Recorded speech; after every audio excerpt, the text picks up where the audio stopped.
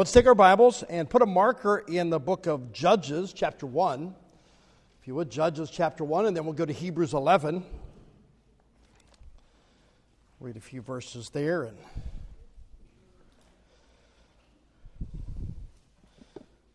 continuing our series on lessons of faith, I think this is lesson 24, I believe, that we've done.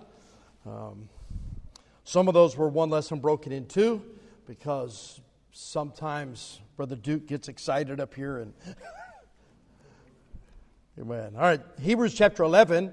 We'll read the same first three verses as we've done every week, because they do set the ground for what we're doing. It shows where we're starting from, what everything comes back to. Now, faith is the substance of things hoped for, the evidence of things not seen. For by it the elders obtained a good report. Through faith we understand that the worlds were framed by the word of God, so that things which are seen were not made of things which do appear.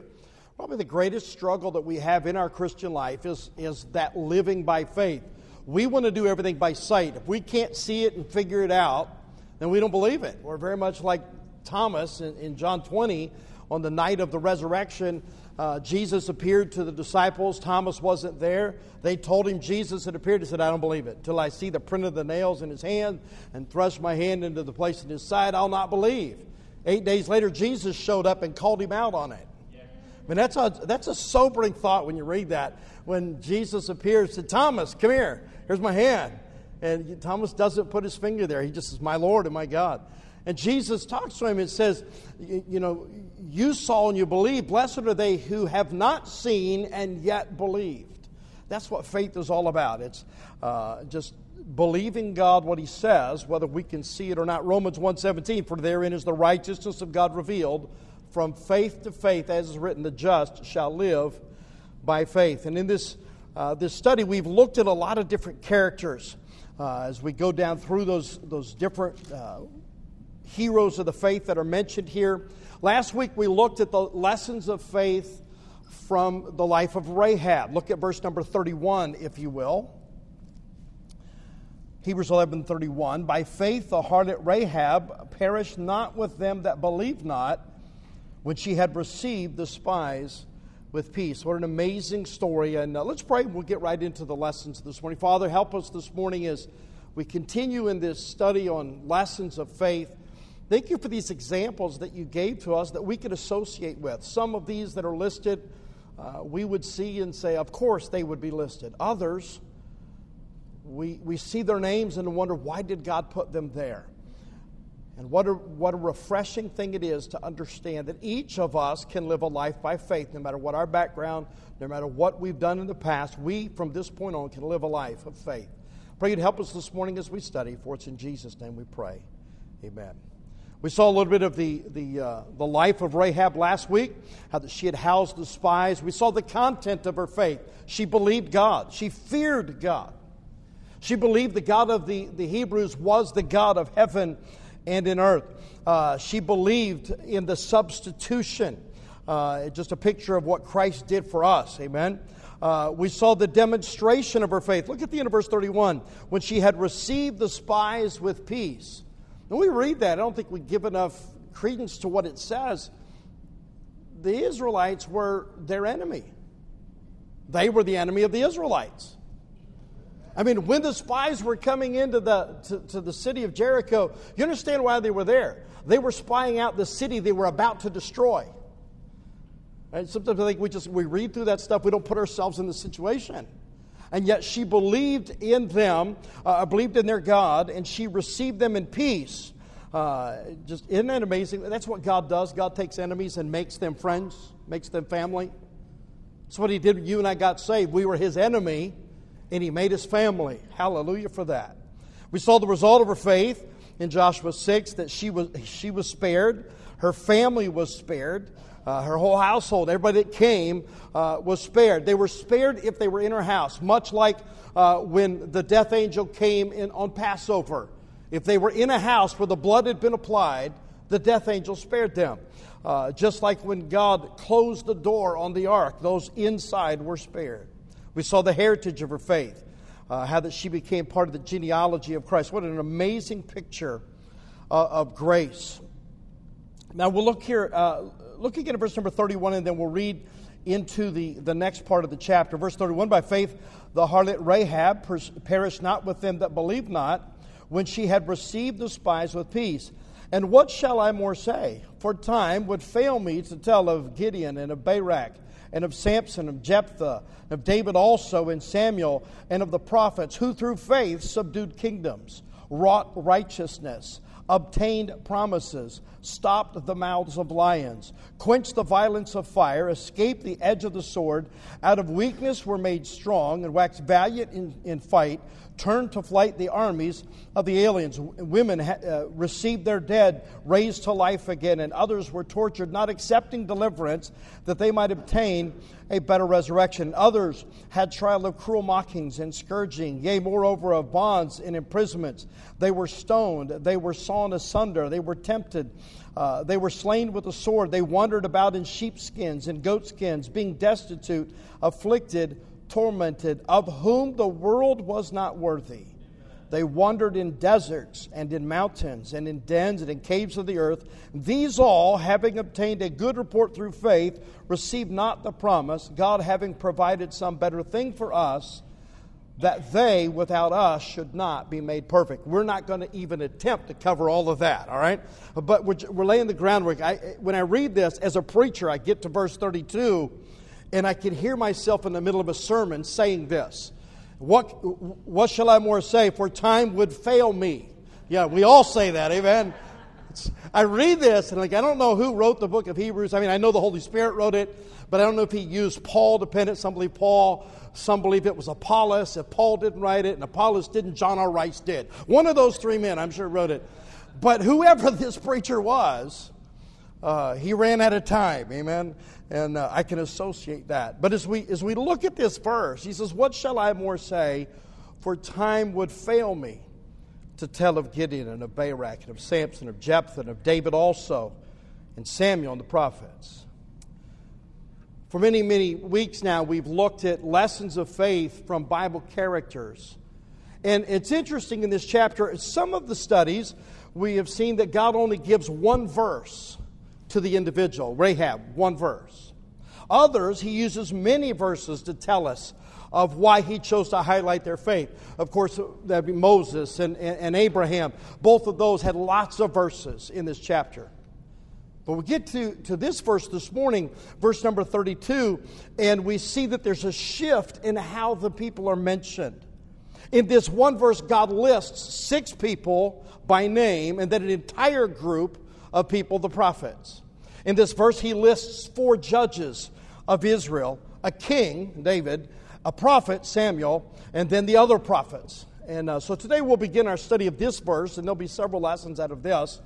And before we can talk about the persons mentioned, before we can start talking about Gideon, we have to look at the setting in which Gideon lived. We have to look at his lifestyle. And you know, the last few weeks we've talked about Joshua. And Joshua's one of my favorite Bible characters. Can you imagine for all those years being the assistant to Moses? And then Moses passes off the scene and God said, okay, now we've been waiting to get to the promised land. Now it's your turn to lead them. Thank you very little. You know, he's got to follow Moses. How'd you like to follow that leader? But he didn't stagger at all at that. And think about Joshua. He had been a slave in Egypt, just like Moses had. He was a leader of his tribe, the tribe of Ephraim. He was a soldier. He was the servant to Moses. God over and over again calls him Moses' minister.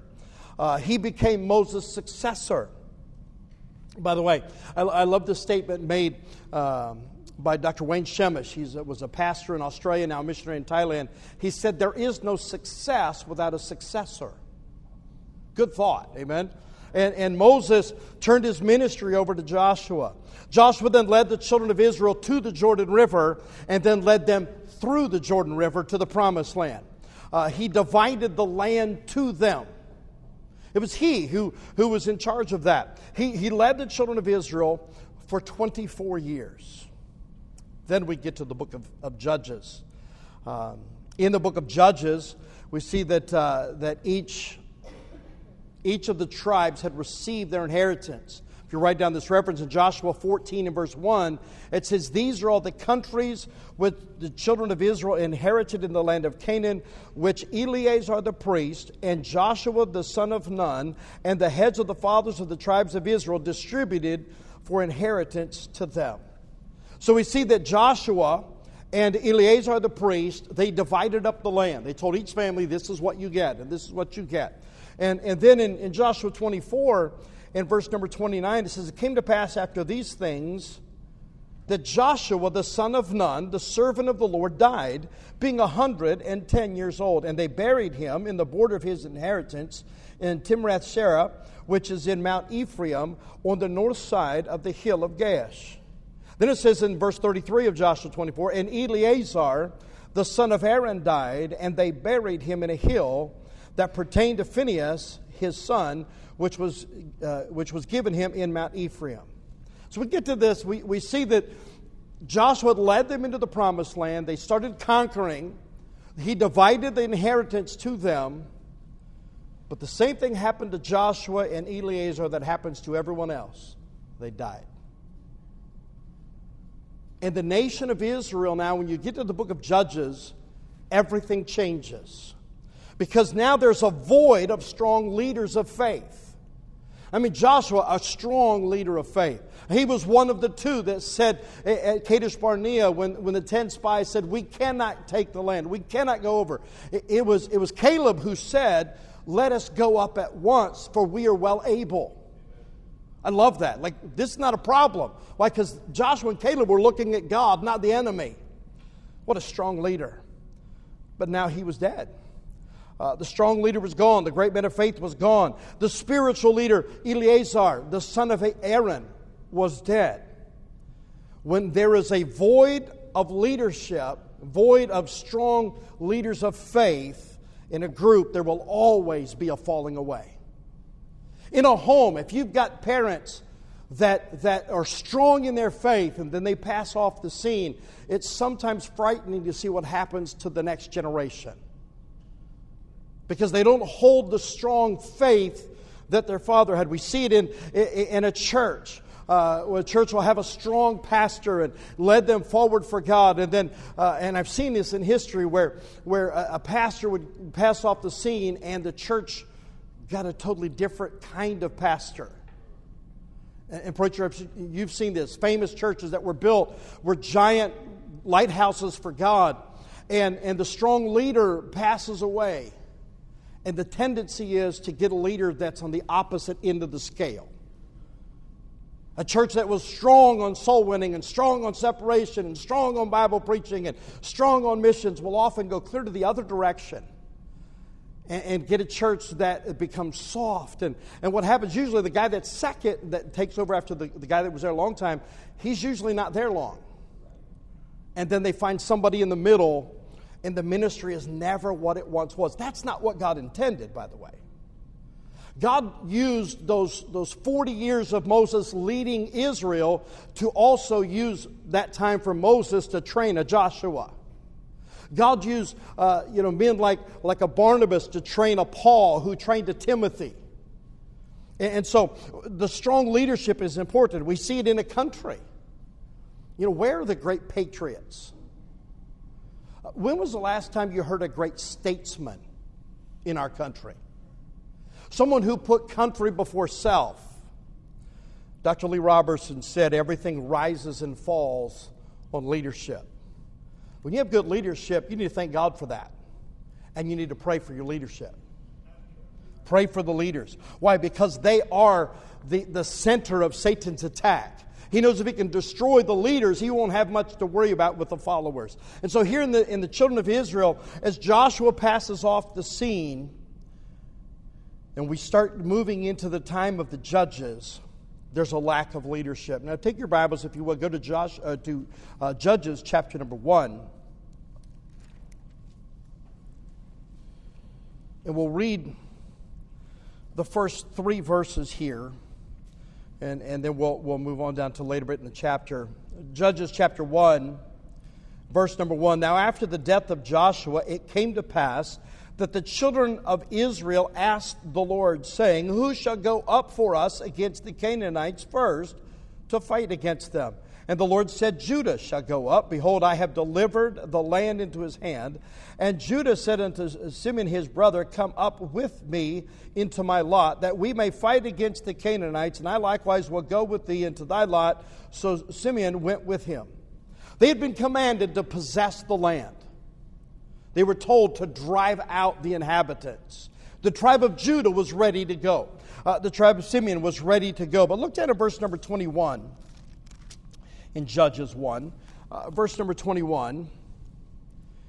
"And the children of Benjamin did not drive out the Jebusites that inhabited Jerusalem, but the Jebusites dwell with the children of Benjamin in Jerusalem unto this day. And the house of Joseph, they also went up against Bethel, and the Lord was with him. And the house of Joseph went to decry Bethel.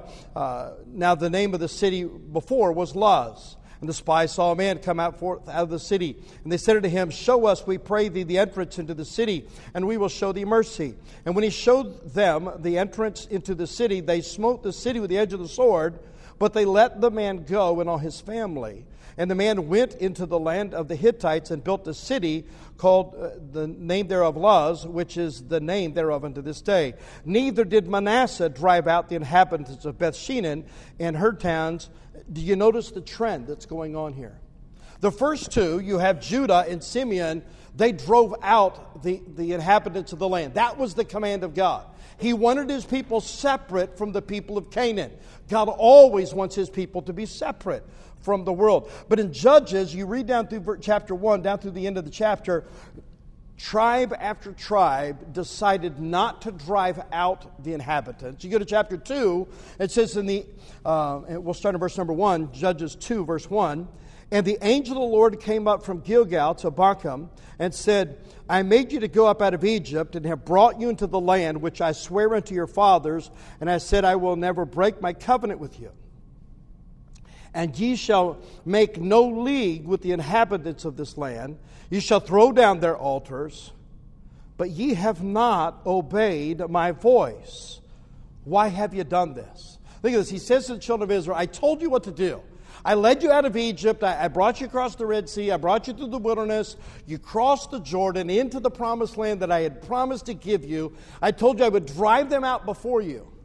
I told you not to make a league with them. What's that? That's an agreement, a compromise. I said, I don't want you to do that. And they did not obey. He says there at the end of verse number 2, but ye have not obeyed my voice. Why have you done this? Sometimes we read the children of Israel and their decisions, and you wonder, what's wrong with them? Don't they remember what God did for them? Don't they remember the 10 plagues? Don't they remember Pharaoh drowning and all of his army drowning in the Red Sea? But then we look at our own lives. Don't we remember what God did for us? You get to the New Testament and the disciples, they remembered not the loaves and the fishes. They were just there when Jesus fed the multitude with a little boy's lunch, and the next day they forgot all about it. It's just so much like us. They did not obey what God had said. Look at verse number 3. Wherefore I also said, I will not drive them out from before you, but they shall be as thorns in your sides, and their God shall be a snare unto you. Because of the lack of leadership, there was partial obedience. Oh, they went to the land, but they did not drive out the inhabitants.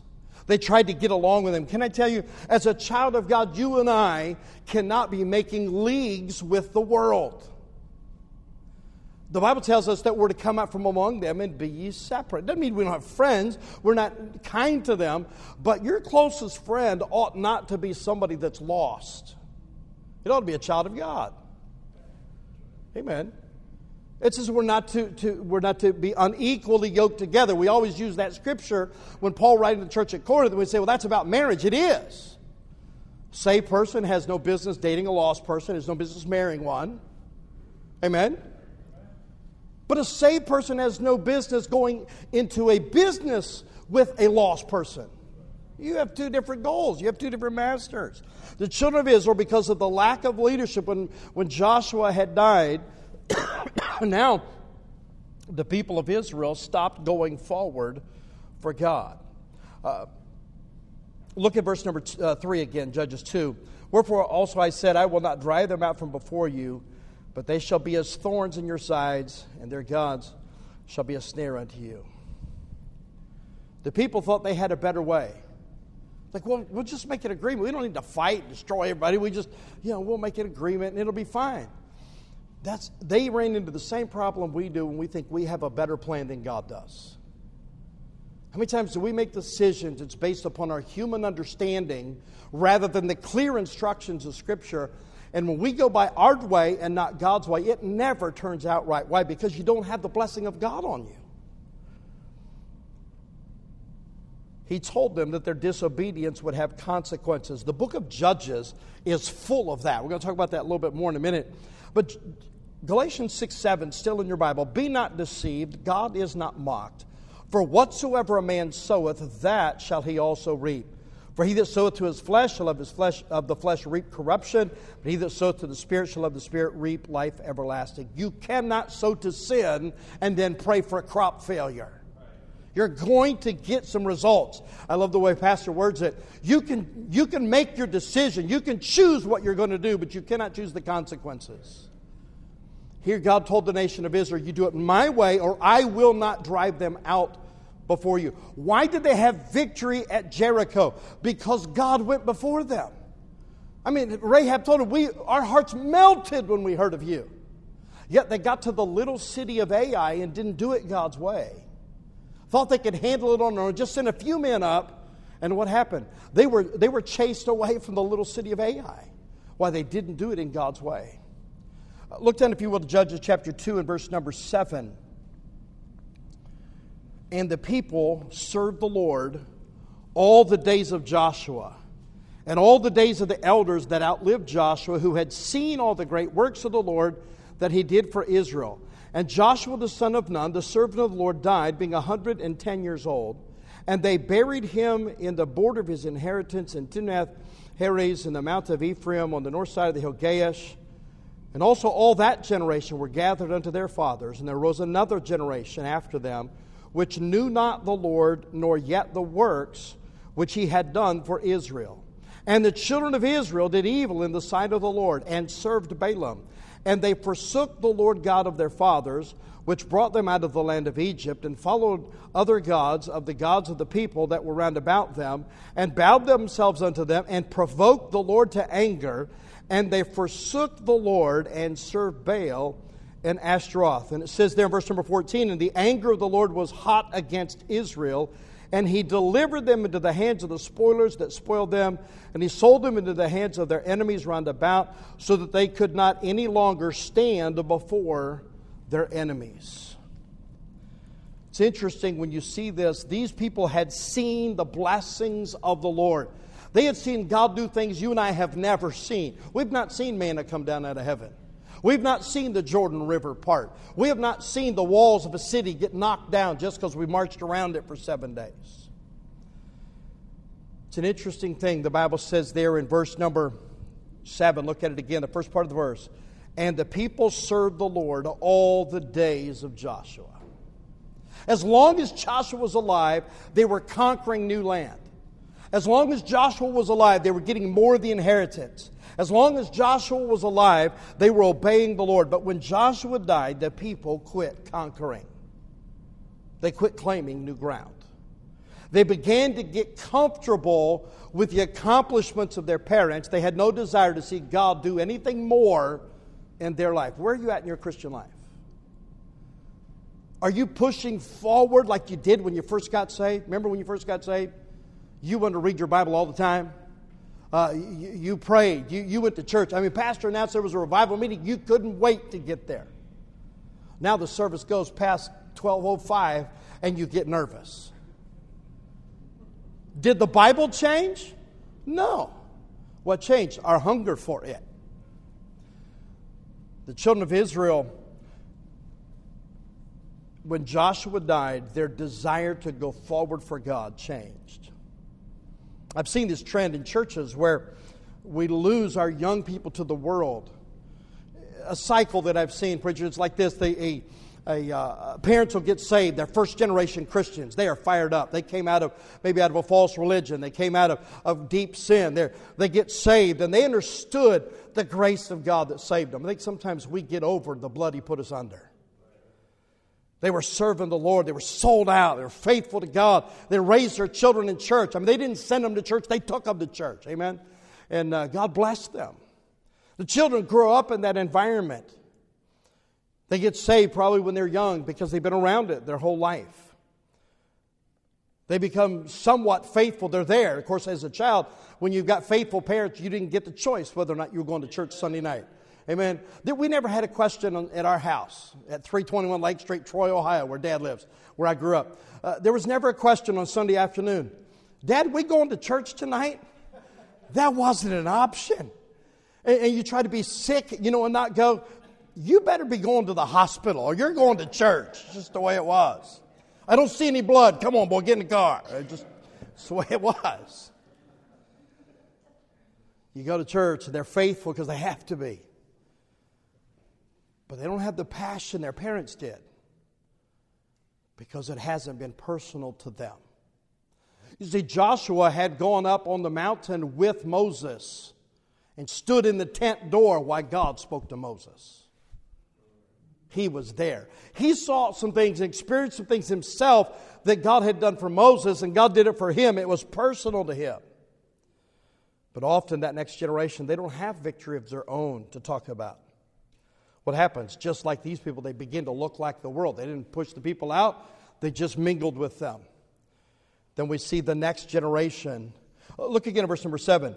The people served the Lord all the days of Joshua and all the days of the elders that outlived Joshua, notice this, who had seen all the great works of the Lord that He did for Israel. And then verse number 10, and also that generation were gathered unto their fathers, and there arose another generation after them, which knew not the Lord, nor yet the works which He had done for Israel. That next generation, you get the parents that pass off, the younger kids, they're the next generation, second generation Christians, if you will, often don't have the passion their parents did and don't serve with the faithfulness they did. Why? Because they didn't have some of those same experiences. They weren't saved out of great sin. Oftentimes their children want to know what the world's like. I think we fail our children when we don't explain to them how bad sin is.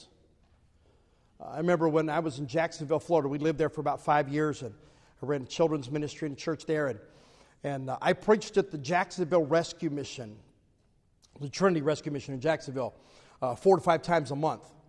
And I would go down there and preach, and it just, if you've ever preached or been to a rescue mission, that's a tough place to go. You see just broken lives. I remember I would take my boys. I took them down with me one night when I was preaching there. I may have told this story here before, but I was, one night we got there, and I noticed a man laying in the gutter in front of the rescue mission, covered in his own vomit. I knew him because he was a former surgeon.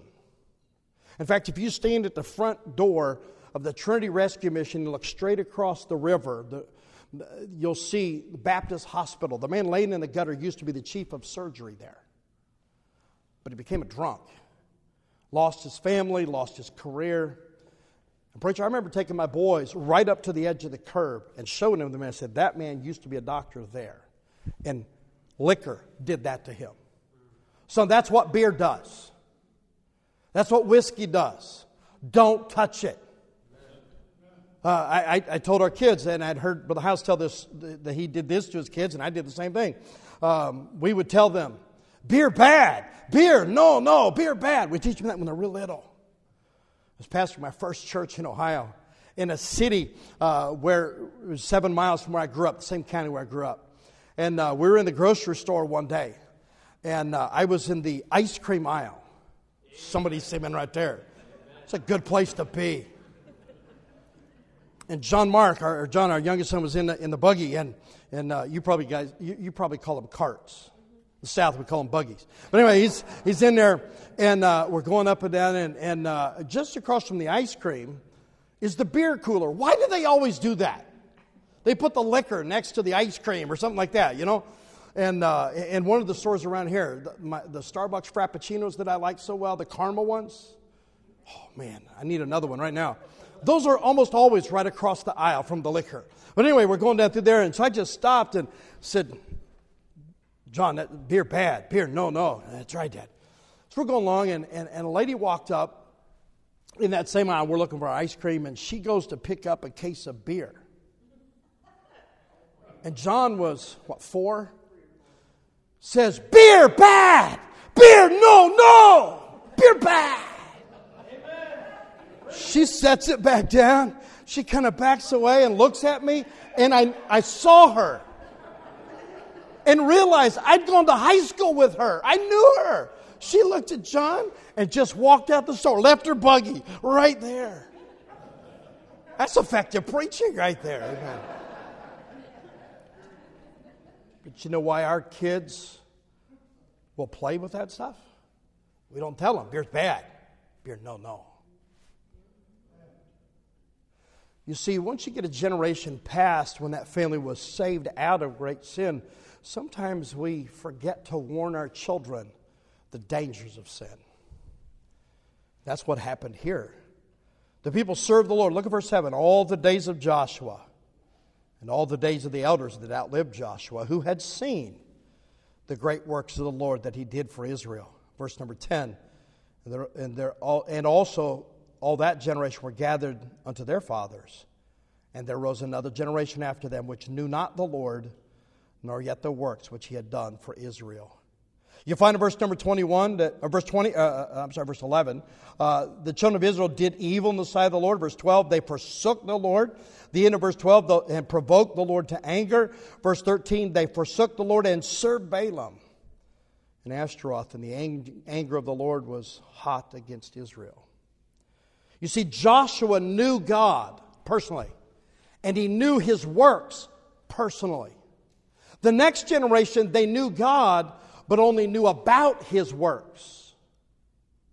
Do you have anything to tell your children that God's personally done for you? Do you have any great stories that you carry on to your family? How God stepped in and did the miraculous in your family? They need to hear that.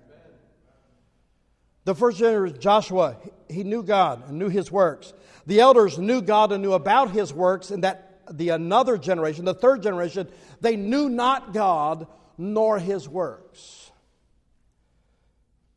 You see, it's very dangerous when leadership falters. That next generation is going to suffer. That's exactly what happened in the children of Israel. When you get into Judges, you see some things that God has to do because Israel refused to obey him.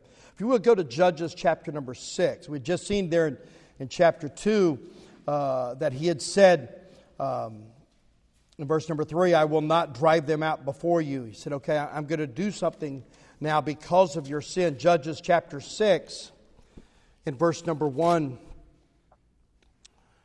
And the children of Israel did evil in the sight of the Lord, and the Lord delivered them into the hand of Midian 7 years.